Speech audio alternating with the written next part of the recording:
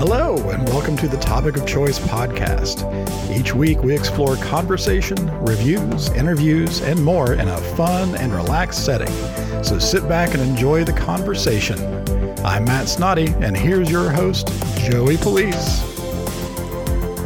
Hey, everybody. Welcome back to actually Season 3. This is Season 3. We're starting off Episode 1 of Season 3 to the Topic of Choice podcast. My name is Joey Police. I have my good friend here with us as well, as you remember him, Matthew Snoddy. Matt, how are you? Good, Joey. Is this Season 3? I thought it was like Season 18 or 20. This is Season 3. How did we get to Season 3 already? Because Season 2 is like one episode, right? It's actually 3 episodes. 3 episodes, okay. We're going by date. Okay. But I'm excited to kick this off as Season 3 because we're not only are we going to start from not a rebranding, but kind of a fresh perspective. But the guest today, Dr. John Wensveen. I'm real excited to have you, John. Thanks for coming on and welcome to the show. Well, thank you for having me, and I'm honored to be on Season 3. I know that we have tried to get you on before, and I think we had like cancellations on I know it was probably on my end. Matt, no jokes from the cancellation, but I know that we've tried before, and it just I'm excited to have it here now. But I appreciate you taking the time, and John is I know you're a connoisseur of pop culture as well, correct? Absolutely. Yep. Joey, we will blend some of that in. What were you going to say, Matt? I was going to say, have we had a doctor on here before? Like PhD, like an actual learned person? Not just. I think John is now the first and setting the bar pretty high. Well, you do know what PhD stands for, right? It's permanent head damage. Pile higher and deeper. I like this pile high and deeper. Well, tell us a little bit about your background, John. First of all, I know that you and Matthew have some commonalities, which we'll get to. But give us just a quick background, who your past, and then where you're at now, and we'll go from there.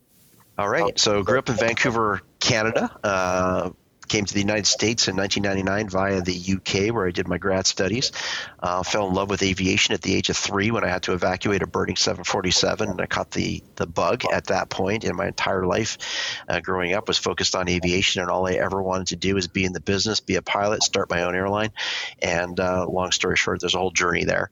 And all of the trials and tribulations that I went through from education to career led me to the probably the most exciting role that I've ever had, where I'm now the Chief Innovation Officer of the largest university in Florida, Nova Southeastern University, and Executive Director of the world's first theme park for entrepreneurs known as the Levan Center of Innovation. It's been an exciting journey.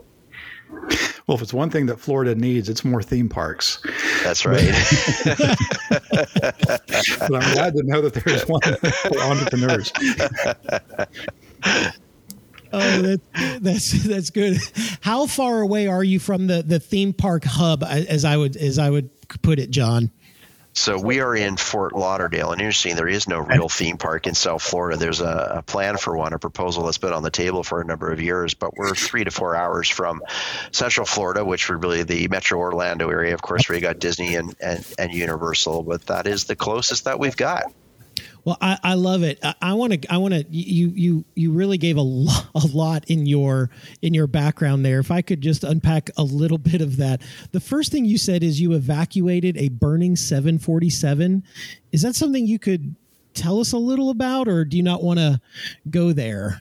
No, I absolutely can. I did an entire TED Talk on this last year, actually, and that was really how I launched the message that I was putting out there. So, as I mentioned, I grew up in Vancouver, Canada, and my parents decided to take our family on our very first airplane ride ever, and it was my family and my grandparents, and my mom and dad bought me a U.S. Air Force flight suit. So it was one of these tan-colored suits with the wings and the lapels. And again, I was just a little over 3 years old, and I thought I was the hottest kid around. And we were going from Vancouver to Hawaii, so Vancouver to Honolulu. We were on a bright orange 747. The airline at the time was called CP Air, and CP Air later became part of Air Canada, which became something bigger and better down the road. But we were taxiing out towards the runway, and one of the engines caught on fire. Plane came to a halt, and it was serious enough that they had to deploy the doors and the slides, and we slid out the side of the airplane. And I just thought that was the coolest thing in the entire world, but everybody around me and my family not. And I think my mother never wanted to get on an airplane ever again, and all I wanted to do was live on one. It was amazing. You caught the bug there. How old were you? 3. My gosh. Okay. Yeah. I remember bits and pieces of it too, which is interesting. Like, I do remember the chaos. I don't remember certain things, but I do remember the chaos, and I do remember looking up at a big airplane. And Matt, go ahead. I was going to say, I want to talk about because you have a very similar, your passion of flying, and you're a pilot as well, Matt, right? Well, yeah, but that's neither here nor there. I've never had to evacuate a 747. I was about to say the second most fun part of the airplane is the magic slides that they pack into the doorways. The most fun being up front in the cockpit, but getting a chance to go down a slide, that's something that not a whole lot of people get to do, and that's a pretty amazing story. And it's amazing that it ignited a passion for aviation for you, rather than like your parents, turning you off to the complexity and the dangers of aviation. It's funny that was an experience, and I've always said as I got older in life that an experience can change your life, and it was that moment that dictated the entire pathway of what I was going to do with education and career and personal interests, and still a huge passion of mine today.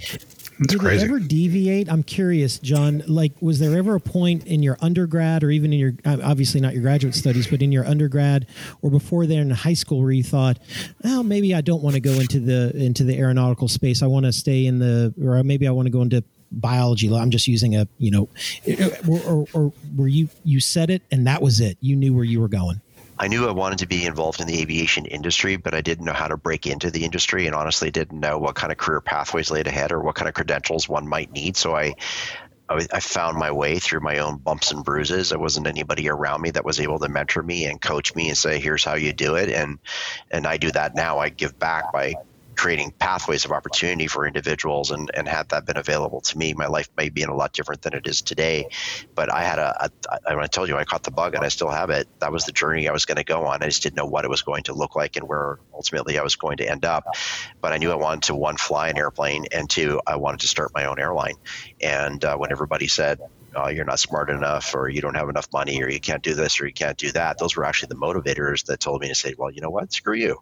I'm gonna show the world that I'm gonna be able to do this. And some things I did and some things I didn't do, and still continue to strive towards. But my 2 biggest dreams I did accomplish. That is phenomenal. Did you start an airline? I'm curious. I did. So ultimately, it's quite interesting. When I was doing my grad studies, my master's and PhD, I was in the United Kingdom, and it was all focused on aviation. And while I was in Europe, I realized that there was this tremendous opportunity at the time in the industry where there was this thing called a low-cost carrier being created, and nobody knew what it was. And I was in the right time at the right place, and I just started writing publications, doing presentations, and I realized that I started carving out a niche market opportunity for myself, where I actually learned what low-cost carrier models look like, to the point that people started calling me, asking me for guidance and advice, and I was still learning it. But at that time, I was probably one of 5 or 6 people anywhere in the world that was actually focused on that subject. And I ultimately, later on, ended up doing a number of airline startups for others, so investment houses, other air carriers, other types of industry that were looking to diversify what they were doing.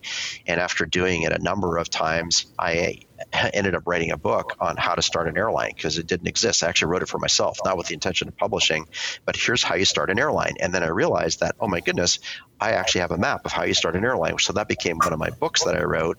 And then I ended up writing another book, which to this day is the #1 bestseller in the world in terms of air transportation. It's used at every university, every airport, every airline, every investment firm, every consultant around the world, every civil aviation authority. And it's kind of the Bible of air transportation, start to finish, about 700 pages thick.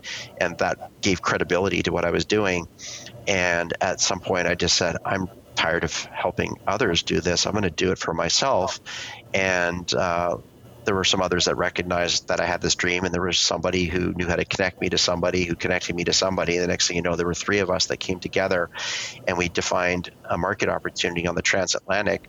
And there was a desperate need to be able to do a business class operation, but at an economy class price. And my ideas combined with their money came together, and we actually launched a company at the time called MaxJet Airways, and it was a Boeing 767 service. And it served New York to London and Washington, D.C. to London. And then we expanded some routes and then got involved in the charter business with various types of organizations. And it ultimately went public out of London. And ultimately the airline did fail, as did many others in the same era, because of competitive forces that were bringing under our control. But I left at that point, as did the other two founders. But we did it. We created a new model that had never been accomplished before. There were pros and cons in terms of success and failure to it, but it taught me an awful lot and really set me on the next stage of my own journey. How old were you during this time of your journey? Where were you at that point? So I was, 32, 33, and when we started the concept, and that was a 3-year project. Wow. What were we doing when we were in our early 30s, Joey? We weren't starting airlines. I will tell you what I was doing in my 20s. I was a late bloomer. I was just trying to place Matthew the same thing. I was like, what was I doing at 30 to 33? Not that, I can tell you, nowhere near it. Yeah, not many people in the world can say that they started an airline, particularly with that transatlantic. I mean, that you think of a low cost airline, you think of the little city to city. For example, Lexington to Florida. We do that a lot. There's I forget what the airline is here, Joey. Allegiant. Yeah, Allegiant. That does the low cost. $49 for a seat to Orlando from Lexington or something like that. You don't think transatlantic, which brings a whole other slew of problems and logistics and concerns and things like that. So that's big time.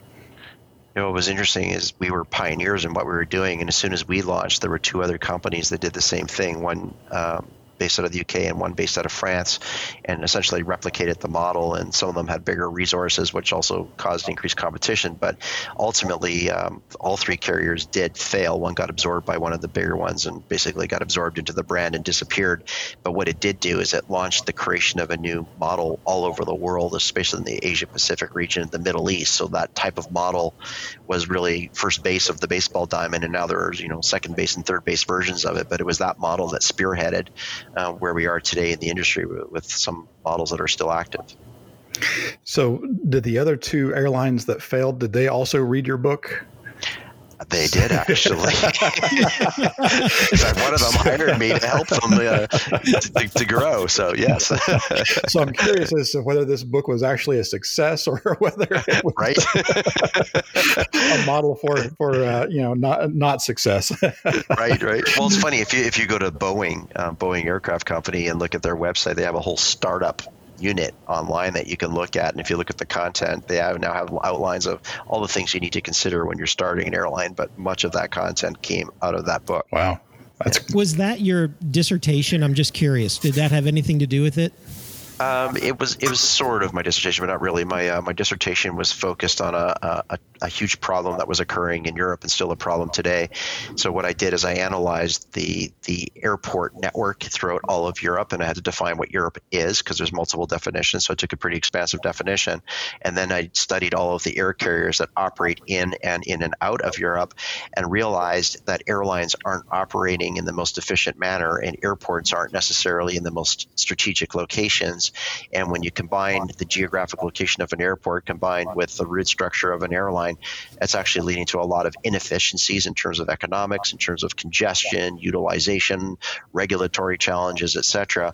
So what I did is I created what I call the optimal mega hub network, where I identified a piece of land in Europe through a formula that I took from the maritime shipping industry that goes back to the early 1800s. That was done in German, had it translated into English, and then modified it to reflect aviation and airline operations, and did something called a centrality index. And I measured the centrality of all of the airports in Europe, and then I measured the performance of all the airlines in Europe, realizing that there's this huge gap, and that if we restructured Europe in terms of where we built what I call a mega hub airport that allowed for airlines to come in and out in quick periods of time and then disperse to their ultimate destinations, it would actually relieve congestion in Europe. It would reduce costs, increase utilization, change regulations, and there's a lot more behind it, but it had some concrete evidence that was actually picked up by the European Union. And there's something called the EU Air Transport Directorate, where they actually absorbed the findings of my research and actually implemented new policies and procedures in Europe about how aviation is run. But the most interesting thing is that there's something called the TGV line, which is the high-speed rail network in Europe out of France. They ultimately selected a piece of ground where they built a hub in order to act as a hub and spoke system for high-speed rail. And some of my research went into the deciding factor as to where the high-speed rail systems would actually operate. So the purpose of PhD research is to help change the world, where you discover something different and contribute with your research to the betterment of some kind of a challenge. And that was one of the cases that came out of that research. Joey and I are both sitting there going, holy crap.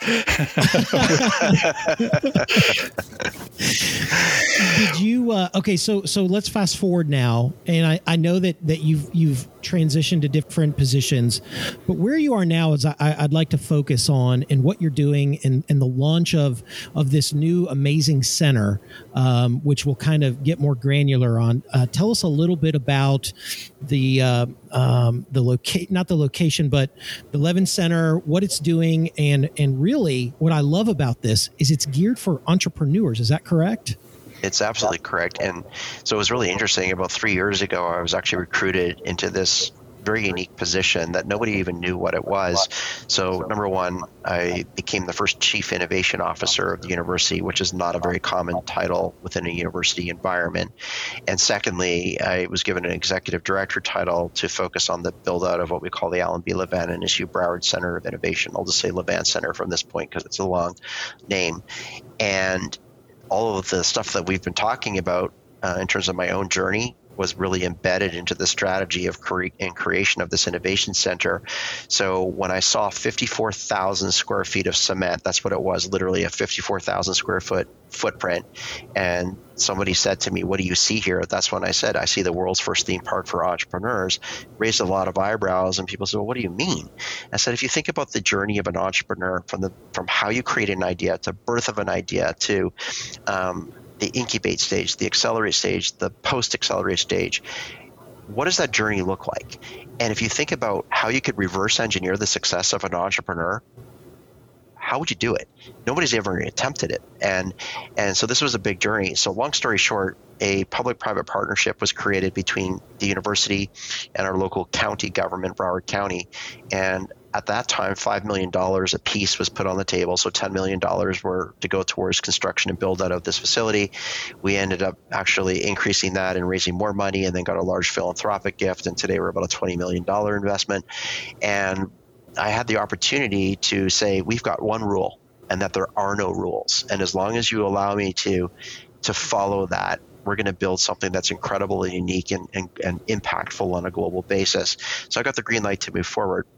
And essentially what we did is we looked at the facility, went through the journey of what an entrepreneur does from birth of an idea right through successful exit of a company, and all the different stages, all the things they need in terms of tools, infrastructure, networks, various resources, programming, events, etc., and then put it all under one roof so that it became like this mega shopping mall, if you will, with a lot of storefronts where you could go to any storefront and all your needs would be served, and then virtually connected to the world. So that's what we've now done. And we officially opened up in terms of the grand opening in April of this last year, April 27th of 22. We got slowed down because of COVID and weren't allowed to open our doors, but we did everything virtually at that point with some success. And I can truly say that this is the only model in the world that's an incubator and an accelerator, but a whole lot more on top of that. And we we have found the secret sauce about how to make you successful at an accelerated pace. And the best way to put this is in the form of an acronym. If you think about a baseball diamond and the entrepreneur sitting at home plate with the bat ready to hit the ball, they're so focused on first base, then second, then hopefully they make it to third, and hopefully they make it to home plate and collect that point. What we do is we look at the baseball diamond with the entrepreneur holding the bat ready to hit, but they're focused on third base, and then second, and then first. So we figure out what the definition of success is at the very beginning, and maybe it is the merger, the acquisition, the IPO. Maybe it's a franchise. Maybe it's a different level of growth of the business, a different market opportunity. What does that mean now? What's the ultimate dream? And then we figure out all of the steps to get you there, and then we start walking you from the top down rather than from the bottom up.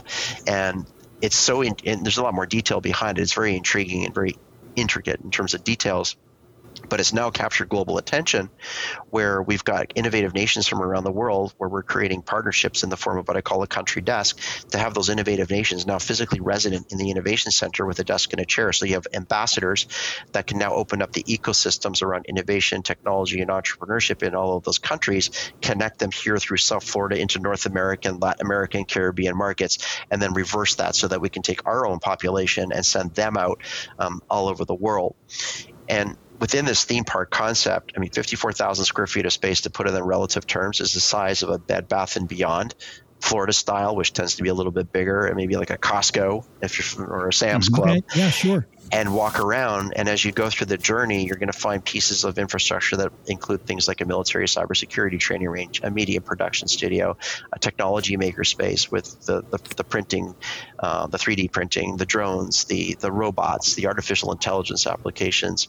We're about to build out a volumetric capture studio, which is the next evolution of spatial computing around AR, VR, and mixed reality. It's hologram technology that gets superimposed into environments that you can only dream of. It truly is the future, among other things, but it's just the most incredible facility that you'll ever see. It sounds incredible. It also sounds like a lot from a standpoint of, so somebody listening to this podcast right now who has an idea, or they say, I want to be my own boss and I want to start. Is this the person you're trying to target, or are you trying to target the individual that already has the concept? How does one start to walk in those doors? And John, I'm going to tag on to that. Do they have to be in Florida? So the answer is yes, and no. So we're looking for anybody that has an idea that needs assistance in terms of advancing that idea to the next level. So we can help vet them through the process by really assessing what the idea is. And there's different ways that we do that by introducing them to a team of individuals that have been there and done it, and they can assess the individual in terms of their capabilities. They can assess the idea in terms of what the market opportunity is, and then help plug the holes to get them to the next level. We're also looking for those entrepreneurs that already have small businesses that are looking to scale it to the next level. So there are plenty of resources here in South Florida around small business support, which is great. Our focus is, how do you not put another donut in the window or another chair in the barbershop, but how do you create the next Dunkin' Donuts, or how do you create the next Sports Clips, or the next Amazon, the next Kindle? And that's truly our bread and butter, is focusing on the very large scale, accelerated pathways of opportunity. And then the other section is very well established businesses that are looking for their next level, which may be their Series A funding, or maybe it's another series. It may be the merger, it may be the acquisition, it may be the global expansion opportunity. So when we talk about the life cycle, that's the life cycle, but it even goes further, where you might not even have an idea, but you want to create one. We can help you with that too. It sounds to me that in order to shepherd the individual through this, whomever is on that board, or the staff members, how is that selected? That sounds incredible, because like you said, when you were young, you didn't have the mentorship and the guidance to get where you are, and you had to have a lot of bumps, a lot of hurdles, a lot of bruising, so to speak, right? But for somebody to come in, and you guys all have built this as a one-stop shop, if you will, to get that person as far ahead as possible. The resources. Yeah. So picture and also too, you don't have to be in Florida to take advantage of this. So there are different ways that you can access it. But imagine a collision station, and the collision station for the very first time forces entrepreneurs to collide with academia, industry, government, funders, professional networks, wraparound service providers. That's the one-stop shop that you just mentioned, all under one roof and then virtually connected. And in terms of what we do to select those that support us, is we do have a dedicated full-time staff that continues to grow. But what we also do is we go to the outside world and we find those successes. So who's done the ideation, the incubation, the acceleration, the post-acceleration, and are current at it, and they come back as coaches, facilitators, mentors, investors, service providers, or they may be there under the classification of other, but we have a very difficult process of how we identify and how we actually recruit and select those that are part of our team to go forward. And I will tell you that most organizations and individuals that we talk to don't actually cut the mustard. They actually get rejected, and it's okay to say no so that we only have the best of the best. So when you walk around this facility, like today, as I was doing today, I have our delegation from Croatia, entrepreneurs, and when I introduce them to certain individuals, they're like, oh my gosh, we've never seen anything like this in the world. And we've been to entrepreneurship centers and innovation centers, and how do you know that person, or how do you know that shark that's on that TV show, and how do you get them introduced to me? We have some pretty high caliber individuals, but they have to have performance metrics that hit a certain standard, because we want to be the Ferrari of what we do. So for somebody that is wanting to go down this route, what is their first step? Is it a let's come and visit online? And then my next question is I'm sure people are probably wondering is what is the price point for something like this? Is it like tuition, or is it walk me through that? So the first step is there's different ways. We always encourage people to come and take a tour, and they're usually 60 to 90 minutes in length. It's a true walking, talking tour where you're exposed to all 54,000 square feet of space, and then you'll also have stories along the way, and you'll get to meet different users of the facility.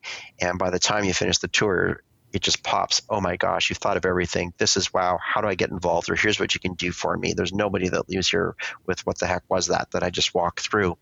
And that's one way. So that's the tour. The other way is we can connect virtually as well. We can have conversations. We can do virtual tours through video. You can come and participate in any of our events. Almost all of our events are free of charge. So it may be going to a pitch night showcase or a pitch competition, or it may be a community event that we're hosting. So we just did one this last week called South Florida Space Day, which is the biggest event we've ever put on. It was open to the general public, and it was amazing how many people came, 440 people. And as a result of that, they were exposed to what we were doing, even though they came from afar, and said, gee, I want to become a member, or I want to go into a program, or I want to participate in different events that you have. The other thing in terms of price point is one of our missions is to reduce or eliminate the barriers of entry for an entrepreneur, particularly at the very entry stage, because you don't have resources. So we recognize that. So we've been bootstrapping the overhead cost to this point, and now we've baked the cake. Now we're about to put the icing and the sprinkles on. So now we're going to go knock on the door of industry, and the industry is complaining that they don't have this and they don't have that. Well, now's your time to co-invest, and you will be one of our sponsors to help overwrite the costs that we can then pass through to the entrepreneur. So with that said, we do have a membership model as one component. There are 8 different types of membership, from virtual through corporate membership, which are big established brands. And then we have things like community desks and just open co-working space, among other things. And what we've done is we've kept those costs at a ridiculously low level to make sure that it is accessible. And if you're a company in a startup phase, and we truly believe that you are the next opportunity, one of the other opportunities we will offer you is we will waive the fees, and we will give you free office space. And what we'll do is take a very small percentage of equity in your company or a royalty license agreement, but not enough to do any damage to you as you become successful. And we'll scale with you as you scale with your profitability. And we're actually about to sign our very first company this coming week, which is a space company that's figured out how to grow food in space or on Mars. That's fantastic.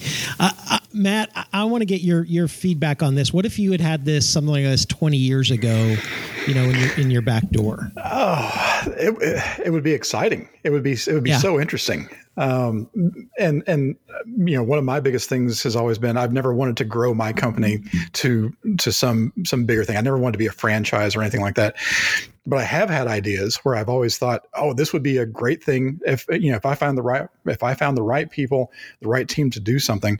I would love to grow it and then sell it off, something like that. This sounds exactly like there's a book called Seven Habits of Highly Successful People or something like that. Yeah. And one of those habits is begin with the end in mind. And that's exactly what this model sounds like, where you don't, like I said, you're not looking at first base, you're looking at third base. You're looking at where you want to get to. And so, if you've got that dream of starting something and having it be a franchise or having it be something much, much bigger than you, and not just be like my company or like your company, Joey, where it's just the two of us, right. but we're happy with it, with our companies being that size. But there are certainly ideas that benefit much more from being able to grow. If you have that idea of where it needs to be, this sounds exactly like what I would love to have access to something like this. 20 years ago, I can't say I would have started Network Therapists or you would have started Blue Edge Networks if we had this kind of an opportunity available to grow it much, much bigger. I think of our kids, right, and the opportunities that they have now, which are that's what we want, right? We want better for the next generation. We want, and I think, John, what you guys have done there is just fascinating. I've looked at all the LinkedIn. I've been following you guys for a while on all of the new openings, the videos, the cybersecurity range itself. I told Matt 2023, he and I are flying down there. We're going to spend a couple days, and I just want to see it. I want to be to touch and feel that type of environment. We don't have access to stuff like that, and I think what you guys are doing is absolutely phenomenal, and it just gives the next generation of entrepreneurs. But I'm going to come even before those, the next generation of students and youth that will have opportunities to make those ideas expand and become something tangible is now no longer a dream. You guys are literally making these things happen. I think that's just extraordinary. That's what I was about to say. I mean, every entrepreneur starts with a dream. That's exactly what I was about to say. It always starts with an idea. And it's, as you grow and you learn and you see all the obstacles that are in place, that's why a lot of people settle on not following their dream, particularly if it's starting their own company or being an entrepreneur of some sort. Those dreams get squashed by reality. But this changes reality. It makes it so that all of a sudden you don't have to have, that corporate job that's just beating you down and driving you insane. You can really follow through with whatever you're dreaming about. Yeah, and being an entrepreneur is not easy, and you probably both know from growing your own. And it takes a certain mindset. So that's the other thing, is we also teach you about the mindset of being an entrepreneur. Yeah. And younger minds may come in thinking, "Oh, this is it. I can take my days off when I want to. I can take vacations. I can do this and I do that." The reality is, no, you can't. And you have to understand that going into this, or you're not going to be successful. So some people are cut out for it, and some people are not. But there's always something that stuck with me. I remember when I was young, I was given some bad advice, and I was told that you can't be an entrepreneur unless you were born with it in your blood, and you can't learn to be one. And I think that's just bogus. And one of the things that we do, especially with the younger minds, is to show them that there are pathways, and you can be taught to be an entrepreneur as long as you're willing to be taught to do so. And we've changed some lives in a really short period of time here already, where people have deviated and they've gone from, this is my pathway that my parents said I need to do, to, oh my gosh, my parents don't even know about this technology, and what I can actually do something with AI or VR or AR or data analytics or cyber, and teaching their parents about what the opportunities are. And I want to be an entrepreneur. So it's so exciting. Yeah. Now, one thing you did mention was the low cost of entry. And I'm curious, typically companies or businesses or opportunities that are low cost get a lot of tire kickers, get a lot of people who don't really want to commit to something. And so that you get a lot of low hanging fruit and not very much quality attendance or quality applicants. Does that bear fruit with you, or does it seem like you get a lot of people that are just like, oh, it's free for me to go and see what's going on here, why not try it?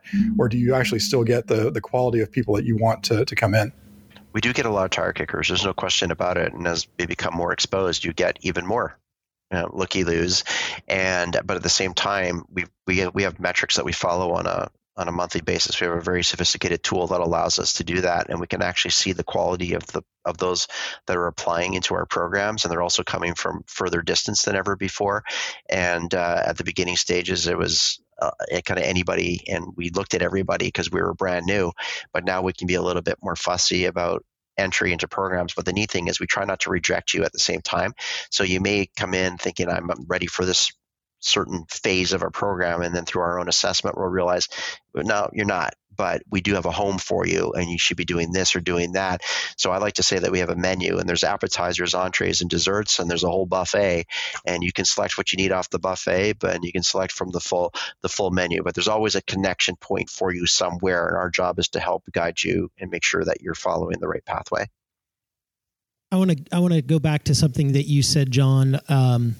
That the mindset is, well, entrepreneurship is in the blood, right? You're born with it, and you either have it or you don't. And I agree 100% with your view of, no, it can be taught, because I'm living proof of that. I was corporate for 22 years in a corporate structure, where Matt was 20 plus years as an entrepreneur. And then when COVID hit, people say to me, "Oh, you were so brave to go out on your own." It's like, yeah, kind of COVID forced that, but it's like the old saying. It's like, I'm so glad. I'm not glad that COVID happened, but I'm glad that I was pushed out of that wheelhouse and into an entrepreneurial role, and to have a mentor and to have somebody who kind of walks you through everything from setting up to your day-to-day to billing that you don't even think about. How do you what's reconciliation of your books? And I know I'm talking very basic here, but to have that, it can be taught. And now if you were to ask me going into year 3, I should have done this a long time ago. And it's just such a rewarding, it's a rewarding day-to-day process, but also I'm working more than I ever have, both mentally, physically through the whole thing, right? Finding that balance. But Matt has always has made the joke, you don't set your own hours, you set the hours of your business and your client. Yep. And you bring up a really good point, because when I said earlier, it's not easy being an entrepreneur, and you are going to work more hours, and hopefully you're passionate about what you're doing rather than someone dictating your future and sitting in a cubicle. But one of the things that we've recognized is that self-care management is an extremely important part of the entrepreneurial journey. So we've actually embedded that into our own facilities. So if you come and take a tour, yes, you're going to have access to pool tables and foosball and shuffleboard and go-karts that you can ride around in, and that becomes part of your lifestyle and the culture and the climate that you're immersed in. But it's so important to be able to disconnect. And I will tell you, I am the worst person about learning how to disconnect, because I am go. I'm 16, 17, 18-hour days, and self-care management is not something that I've learned, but I know that we have to teach it. Yeah, especially for men in particular of our generation. Men have a huge mental block against taking time for themselves and doing stuff to just to have fun or just to disconnect or something like that. So that's a great mindset, and that's a great advantage to what you're offering, is to be able to have that. And Matt, I'm looking at your background with the bar there. So one thing I didn't mention is that we have a commercial Kegmeister system. It's a true community table with a beer tap system, and we're in the process of getting our own brew made for us. So that's another part of self-care management too. John, are you a fan of bourbon, of Kentucky bourbon by any chance? I do. I like bourbon. I want to do the bourbon trail. I want to do a golf tour bourbon trail combined. Well, let me tell you, when that happens, you let me know a little bit ahead of time, and we'll make sure you get the right tour. Okay. When you come and visit. Absolutely. Yeah, I'm actually an ambassador of Kentucky Bourbon. So no kidding. Yeah, I've got a little card that says lifetime ambassador. I love it. Well, my wife Lisa and I, we've been talking actually this next summer. We have an RV, and we're actually thinking of maybe doing a tour that does something along those lines. So that would be kind of cool. Yeah. Absolutely. Well, we're going to take a short break, and when we come back, another topic that I know is near and dear to me, and I want to get John's input as well, so we'll be right back. This podcast is brought to you by my company, Network Therapists, and Joey's company, Blue Edge Networks.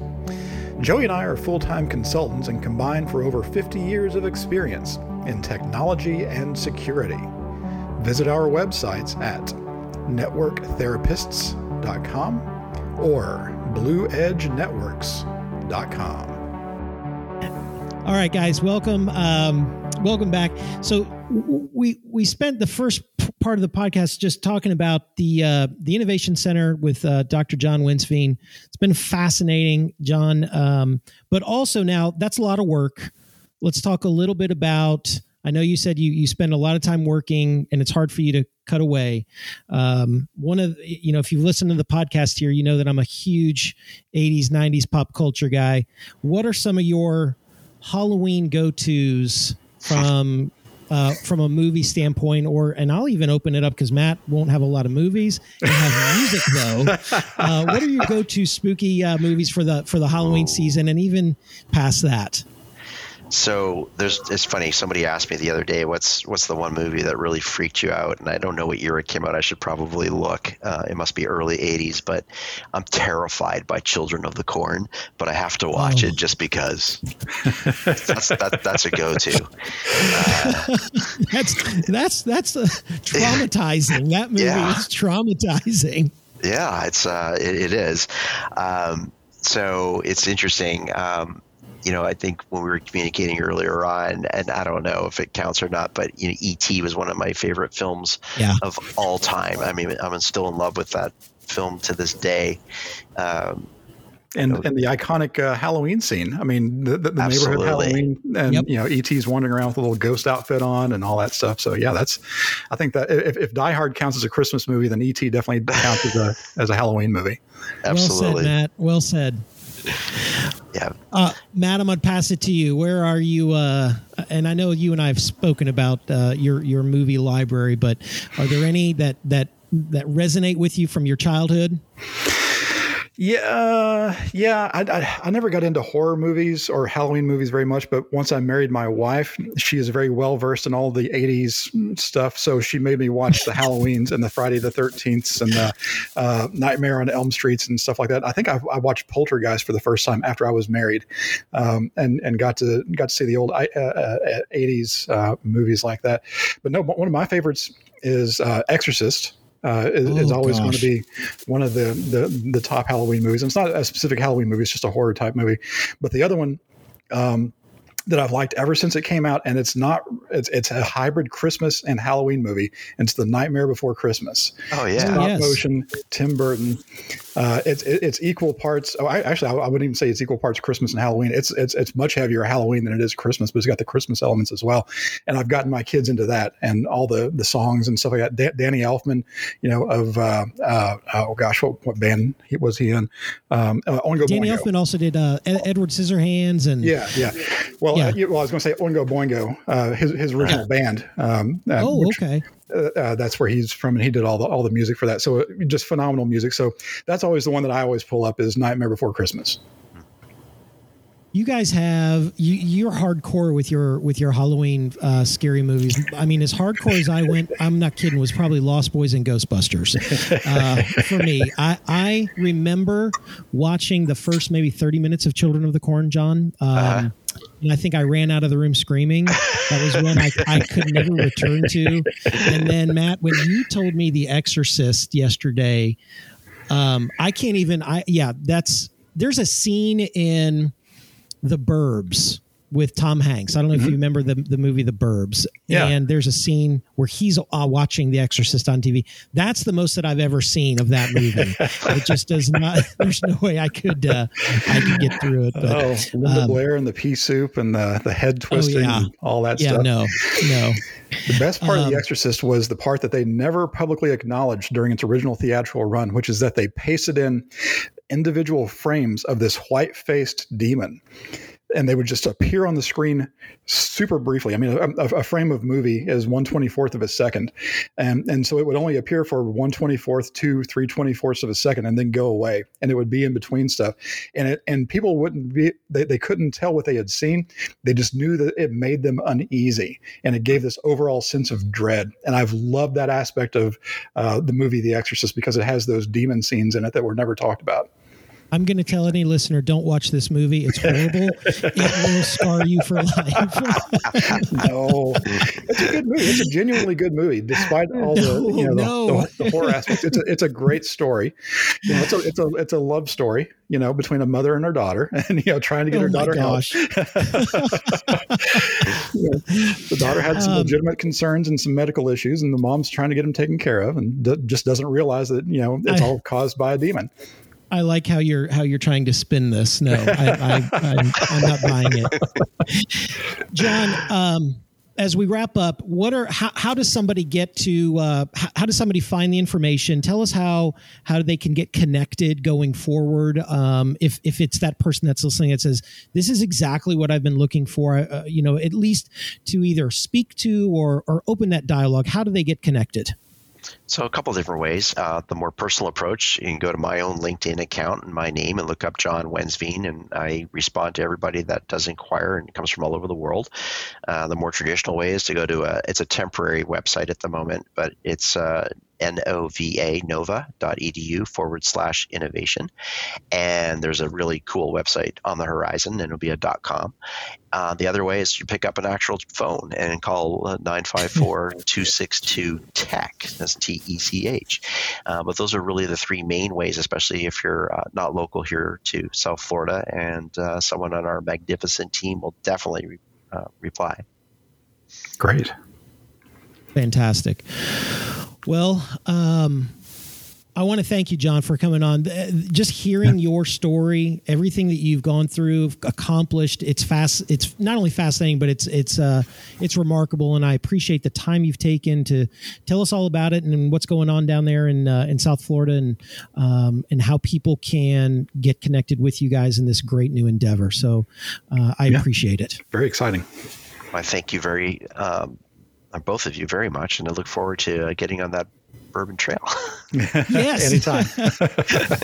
We'll call you when we're in Florida. You call us when you're up here in Kentucky. Absolutely. Yeah. Absolutely. And Matt and I will be coming down there in 23 for that range. We can't wait to see it. So we talk about it whenever we say what kind of playground would we like? What kind of theme park would we like to spend a day working at? This sounds exactly like the ticket.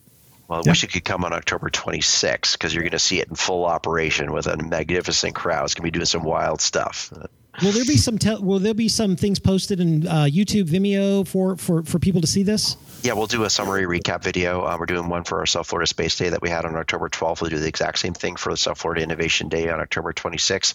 And we will be posting that through all the social media channels. So people that couldn't be here will be able to see it. And those that were here will get to relive the experience again. Great. Fantastic. Well, everybody, thank you for tuning in. This is the Topic of Choice podcast. My name is Joey Police. Feel free, please, to subscribe, rate, and review. And until next week, we will see you later. Thanks, everybody. This has been the Topic of Choice podcast. We love feedback. If you have a show topic or questions, comments, or anything else, email info@topicofchoice.com. You may hear your feedback on a future episode. Make sure to rate, review, and subscribe on Apple Podcasts, Spotify, or wherever you get your podcasts.